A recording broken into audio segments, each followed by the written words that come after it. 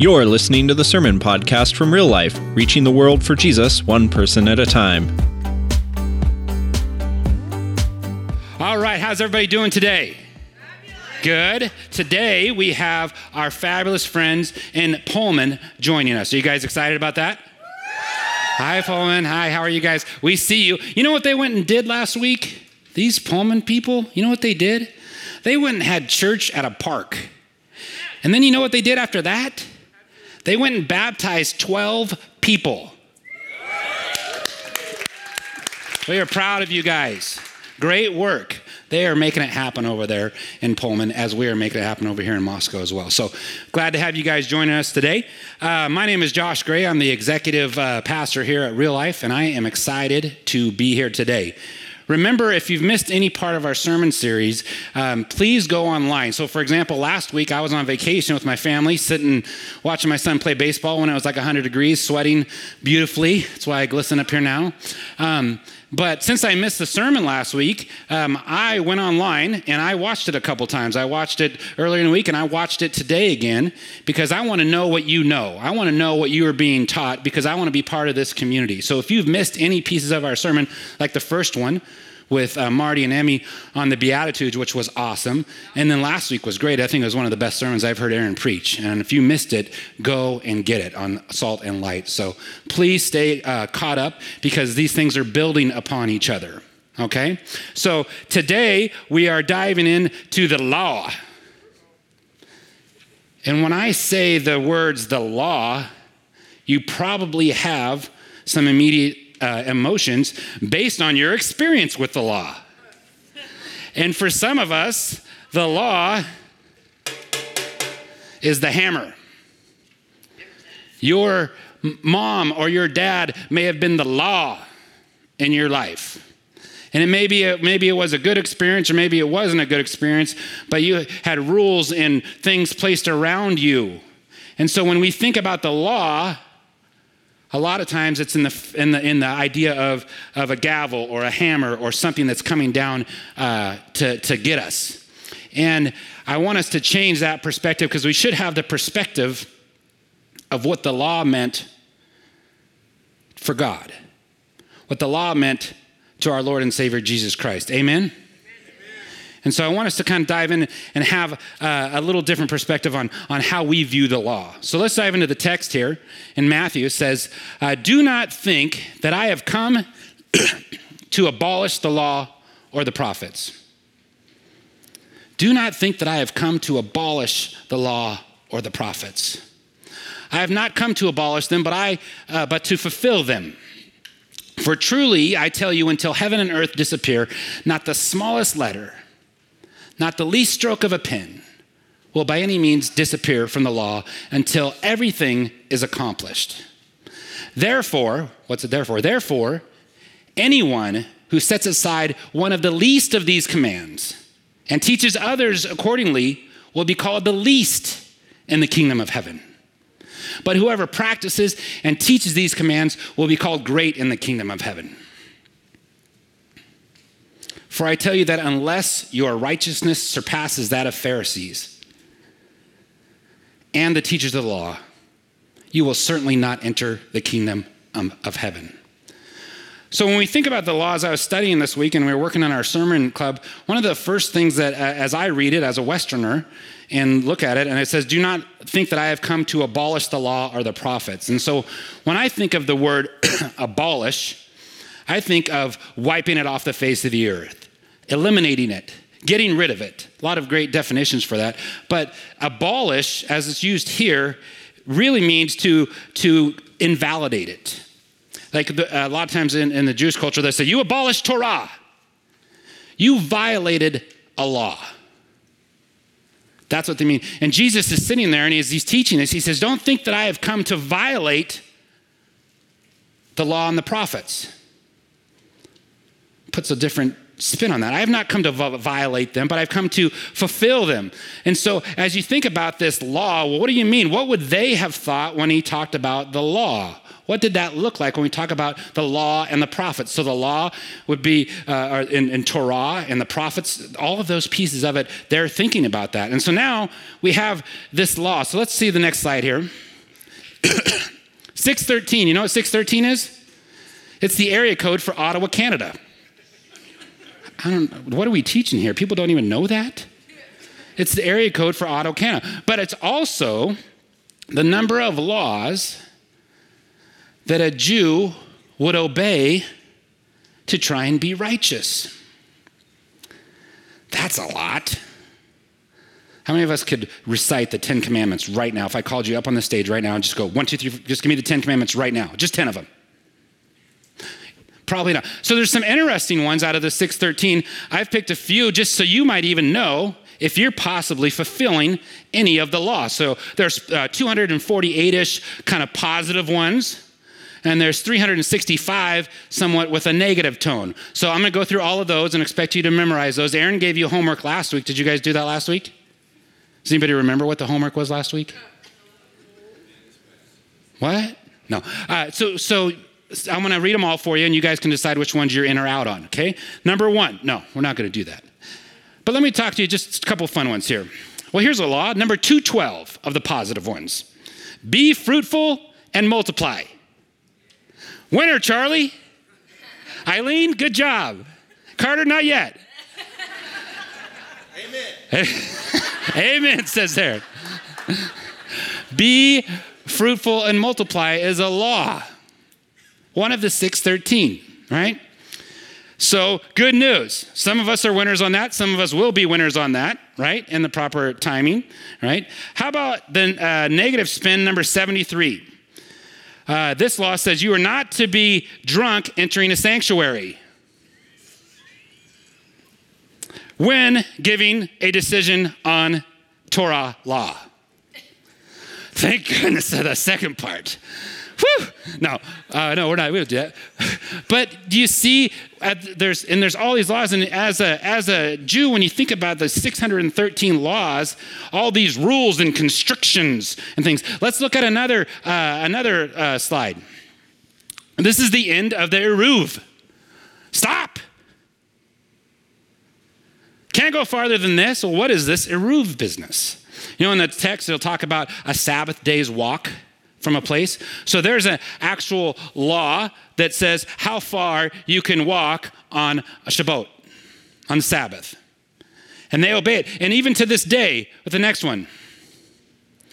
This is Binghamton University. That red line would let you know how far you can walk if you're a practicing Jew. And there's caution marks for some other reason too. I bet you can't go there. Maybe that's where some other churches are. No, I don't know. But do you see how serious, even to this day, when we talk about the law, so he comes and he says, I have not come to violate. I have not come to tell you to get rid of these things. You know, Aaron was telling me a story about the kind of relates to the law. Moshe, one of the shop owners in Israel that we get to visit, his wife was pregnant, and it was in the middle or late in the night, and she said, I am craving an orange. And so he gets up, gets out of bed, does this thing, goes out, searches all over the city, and brings back a bag of oranges. Because he was smart. No. You know why he brought back a bag of oranges? Because she said she wanted one. But he wanted to tell her how much he loved her. And one of the phrases or the ways that you can view these 613 laws for Jews is they wanted to have a lot of ways in which they could tell God that they love him. I love you so much that I won't walk beyond these bounds. I love you so much that I won't eat this kind of food. I love you so much that I won't cut the corners of I'll be Marty. And I'll wear tassels. And so that's their view of the law is of love.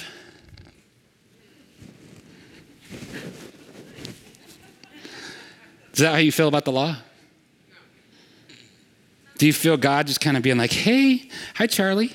Oh, I love you, Charlie. Thanks for obeying the laws. And it's interesting enough, some more research in regards to around the law. They stay there. You guys, who can guess what this bear's name is?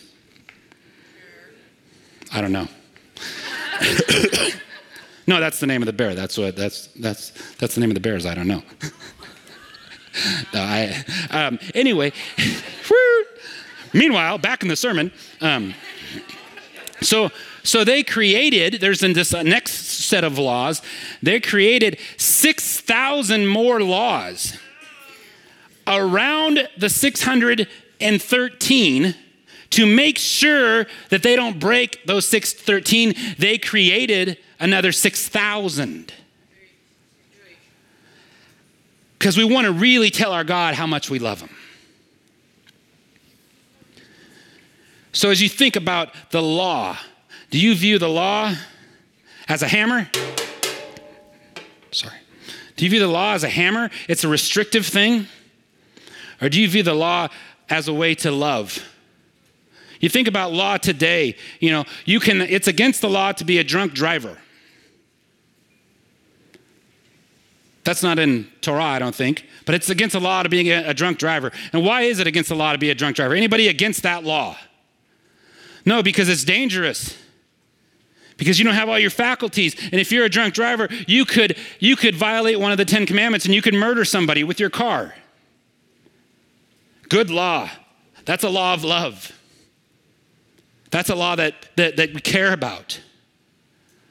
Right? So the law, to view the law in the text and how Jesus wants to view it, is a law about love. And that's why the sermon's title, the title of the sermon is love. How do you, the law that loves. So why does Jesus say then that we need the law, that he's not here to abolish it, that he's here to fulfill it? Sorry. So the law is, and we had a little help from Paul in this in Galatians. It says, so the law was our guardian. Say pedagogue. Pedagogue. Come on, Pullman, say it. I can't even hear you. Pedagogue. Okay, there you go, Pullman. We hear you. We're back in. We got you. So pedagogue, the guardian. So the law was the guardian until Christ came that we might be justified by faith. Now that this faith has come, we are no longer under a guardian. The guardian, pedagogue, is a tutor. It's a nanny. It's a bodyguard. And I'm going to steal an amazing analogy from my mentor. Have you ever been bowling? Do you know the button you can press where the little bumper lanes come up? That's the law. These are the things we need to do to stay on the path. And sometimes I'm bouncing all over the bumper lanes. How about you? Bouncing all over. But thank goodness the lanes are there. And sometimes I'm dialed in. I don't even get close to the bumper lanes. I'm throwing strikes. I'm walking with the Lord so amazingly well that I'm right down the middle. Where are you with the law? The faith part of the law, faith does not change the action. So we still need the law. It's a law of obedience. But Jesus, as we're going to see in our future sermons, and I don't want to step on their toes, but a lot of it says, for you have heard it said this, but I'm going to tell you this. You have heard it this way, but I'm going to tell you, as he goes on in our next sermon series, he's going to talk about these things of what you've heard the law was supposed to be like and what it's for. But I'm going to challenge you to a higher calling. We're going to still keep the bumper rails up there, but I'm going to challenge you to stay in the middle. I'm going to challenge you to throw strikes. Faith does not change the action. It changes the heart with which we do the action. Faith does not change the action. It changes the heart for with which we do the action. Quote Aaron Couch. Thanks. Thank you. No, it is. It is good. When he said that, I was like, wow. And so the laws that we have, as we discussed last week, they're to reveal his nature. This is what the nature of God is like. You don't do this out of wedlock. Well, why? Because you're not fully committed yet, and we don't want to have single kids running around wondering, moms and dads, the family unit's better. So stay in the bumper rails. Right? You don't do this. They want to help you. It's for you. It's for us. So it's to reveal his nature so we can learn his nature. Then as we walk it out, Moscow, Pullman, as you walk it out, The world learns who God is. Well, why didn't you do that? Why didn't you steal from your boss? Because that wouldn't shine a good light on my God. I said I'm a Christian. I don't want people to think that Christians steal. Well, why do you give up a Friday when you're off and you go and move somebody when it's 100 degrees? Wouldn't you rather be at the lake? I'm a Christian. I serve. I help. I get involved. Well, why would you do that? That's weird. I would have chose the lake for sure. That'd be much more comfortable for you. I don't necessarily know that we always find Christ in our own comfort. How about you? When do you go looking for him? When you're super comfortable, when you're fat and happy and everything's going great and perfect and you need nothing? Because look what you've accomplished. Excuse me. So last week we talked about that the law is light. We are told to be salt. We're the most valuable thing. We're diamonds. You are his diamonds. You are his people. Now go and be the light. And how can I be the light? What's the instructions? I want to be the light. Where's the light? I can't even turn it on. No, the light is this. Follow these laws. There's only 613 of them. Oh, we're not Jewish. Whew. And the Lord knew that. He knew there was going to be a bunch of people that weren't his chosen people, that weren't Jewish. So he made it even easier for us. You know how he made it even easier for us? He gave us Jesus Christ. When he gave us Jesus Christ, Jesus came and said this. He said, Jesus replied, love the Lord your God with all your heart, with all your soul, with all your mind. This is the first and greatest commandment. Oh, and the second is like it. Love your neighbor as yourself. And then he could stop right there. But just to make sure we were totally clear, he said all the law, the 613 or whatever other stuff we come up with, all the law and the prophets hang on these two. That's all you got to remember. 10 was too tough. 613, oh my goodness, I'm drunk in the sanctuary. Number 73, negative. No. Nope, 2. You remember these 2. And then he backs it up. And a whole nother guy says something. In Romans 13, he says, let no debt remain outstanding. They don't have this in your notes. You're going to have to memorize this. Romans 13, 8 through 10. Let no debt remain outstanding except the continuing to debt to love one another. He who loves his fellow man has fulfilled the law. What's the law? Are you letting the law be love? Or are you letting the law be a hammer? You get to choose. You have this beautiful thing called free will. And you absolutely get to choose how you live out the law. In case we didn't get it in Romans or Matthew or Mark or Luke or any of those other books, I don't know. Galatians 5:14 says, the entire law is summed up in a single command. Love your neighbor as yourself. Would I do that to my neighbor? Nope. Or would I do it to myself? Nope. I'm not going to do it to my neighbor. Are we more concerned with being right and having the truth than we are with relationship? See, because I believe that Jesus is talking about this. He's comparing it to the Pharisees, right? And he says at the very end, he says, for I tell you that unless your righteousness surpasses that of Pharisees. Well, wait a minute. You know, the Pharisees probably had they get it, right? Like they know the rules. They're running the show. They might even have a little bit more of the Bible memorized than we do. They got it figured out. How about the teachers of the law, the Aaron Couches of the world? You will certainly not enter the kingdom of heaven unless your righteousness surpasses them. Well, how in the world would that happen? Are you running over somebody to be right and to be correct? Is that what God does? Does he run over people? Or did he say that people were his most prized possession? Did you get taught last week that salt, you are the salt and the light. You are the diamonds. You are the most precious thing that God has. And why would you trample and run over something that's the most precious thing that God has? His people.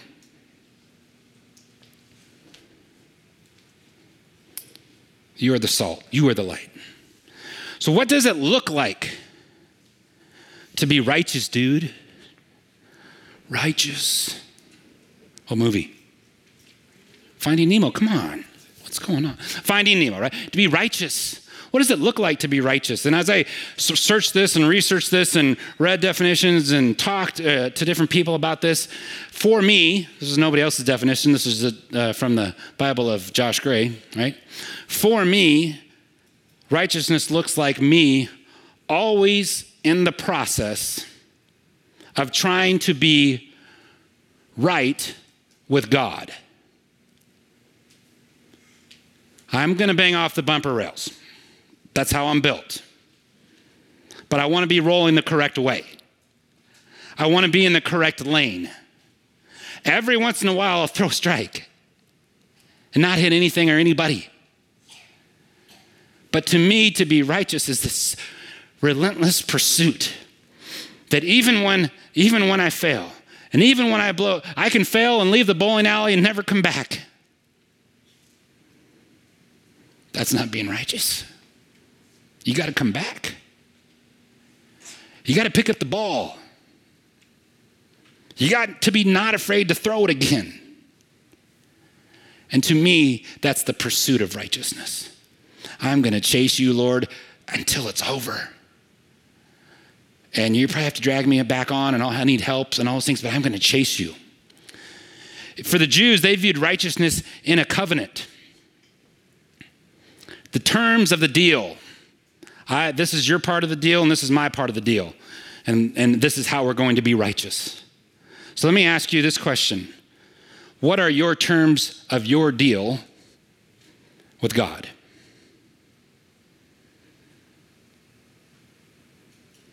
What are the terms of your deal with God? Because you made terms with him. You made terms with him when you accepted him as your Lord and Savior. When you confessed with your mouth and believed with your heart and declared to your friends and family that he is the Lord of your life. That's the deal that you made with him. When those 12 people in Pullman got baptized, they put a spiritual marker in the ground. They had a new ownership. This body, this mind, this mouth is under new ownership. It's under the ownership of Jesus Christ. Those are the terms of the deal. How many of us believe that God's going to hold up his end of the bargain and always has? Pullman? Right? How many of us have always held up our end of the bargain?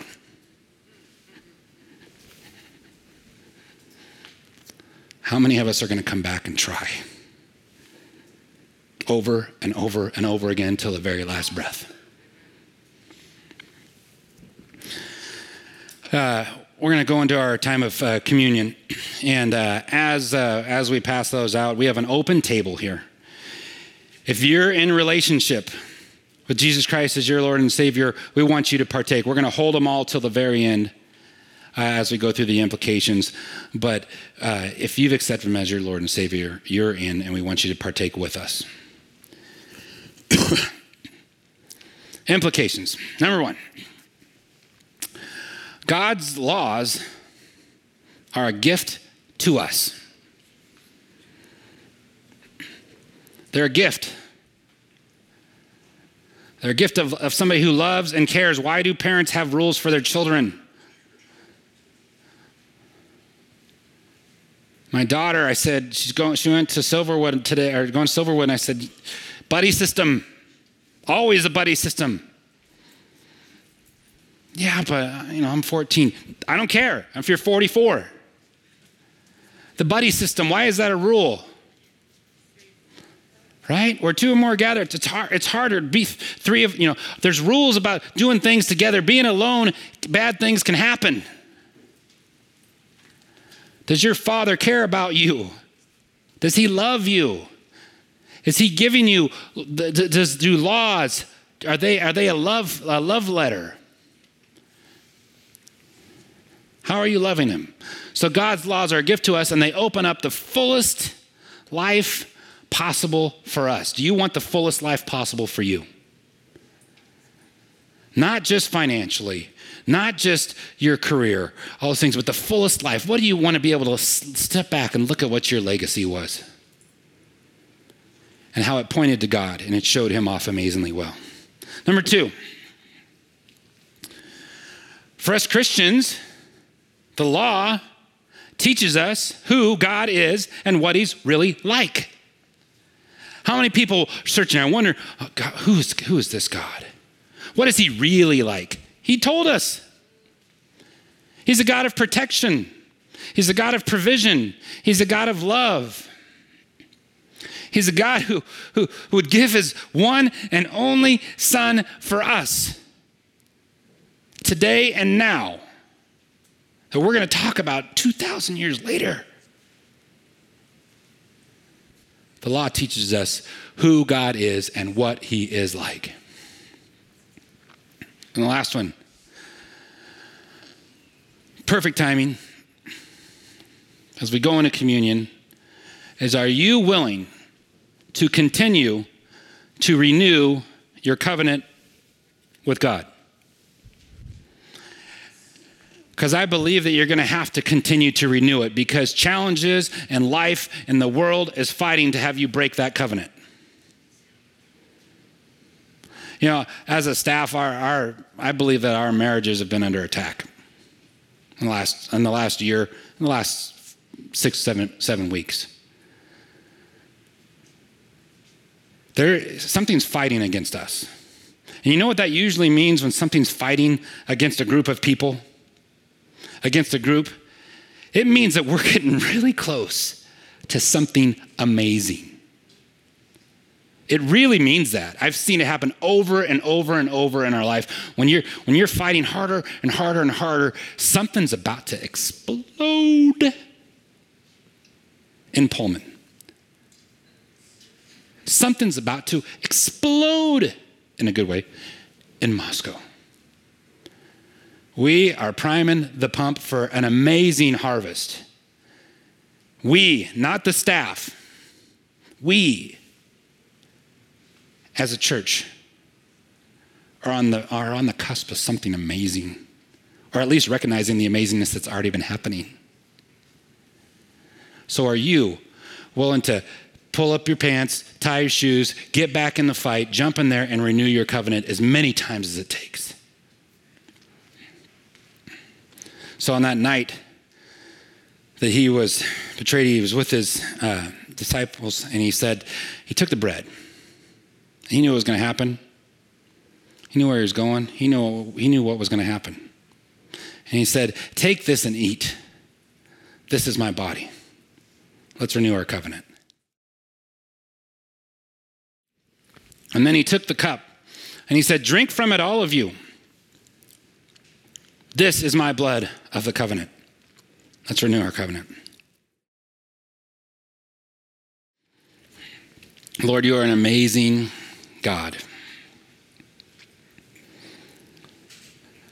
How you take care of us, how you move us. Your law. Thank you, Father in heaven, for giving us your law. Telling us how to love you, Lord. Telling us in so many ways, giving us a chance, Lord. So Father God, I just ask that you would just let this soak into the hearts that are ready to receive it.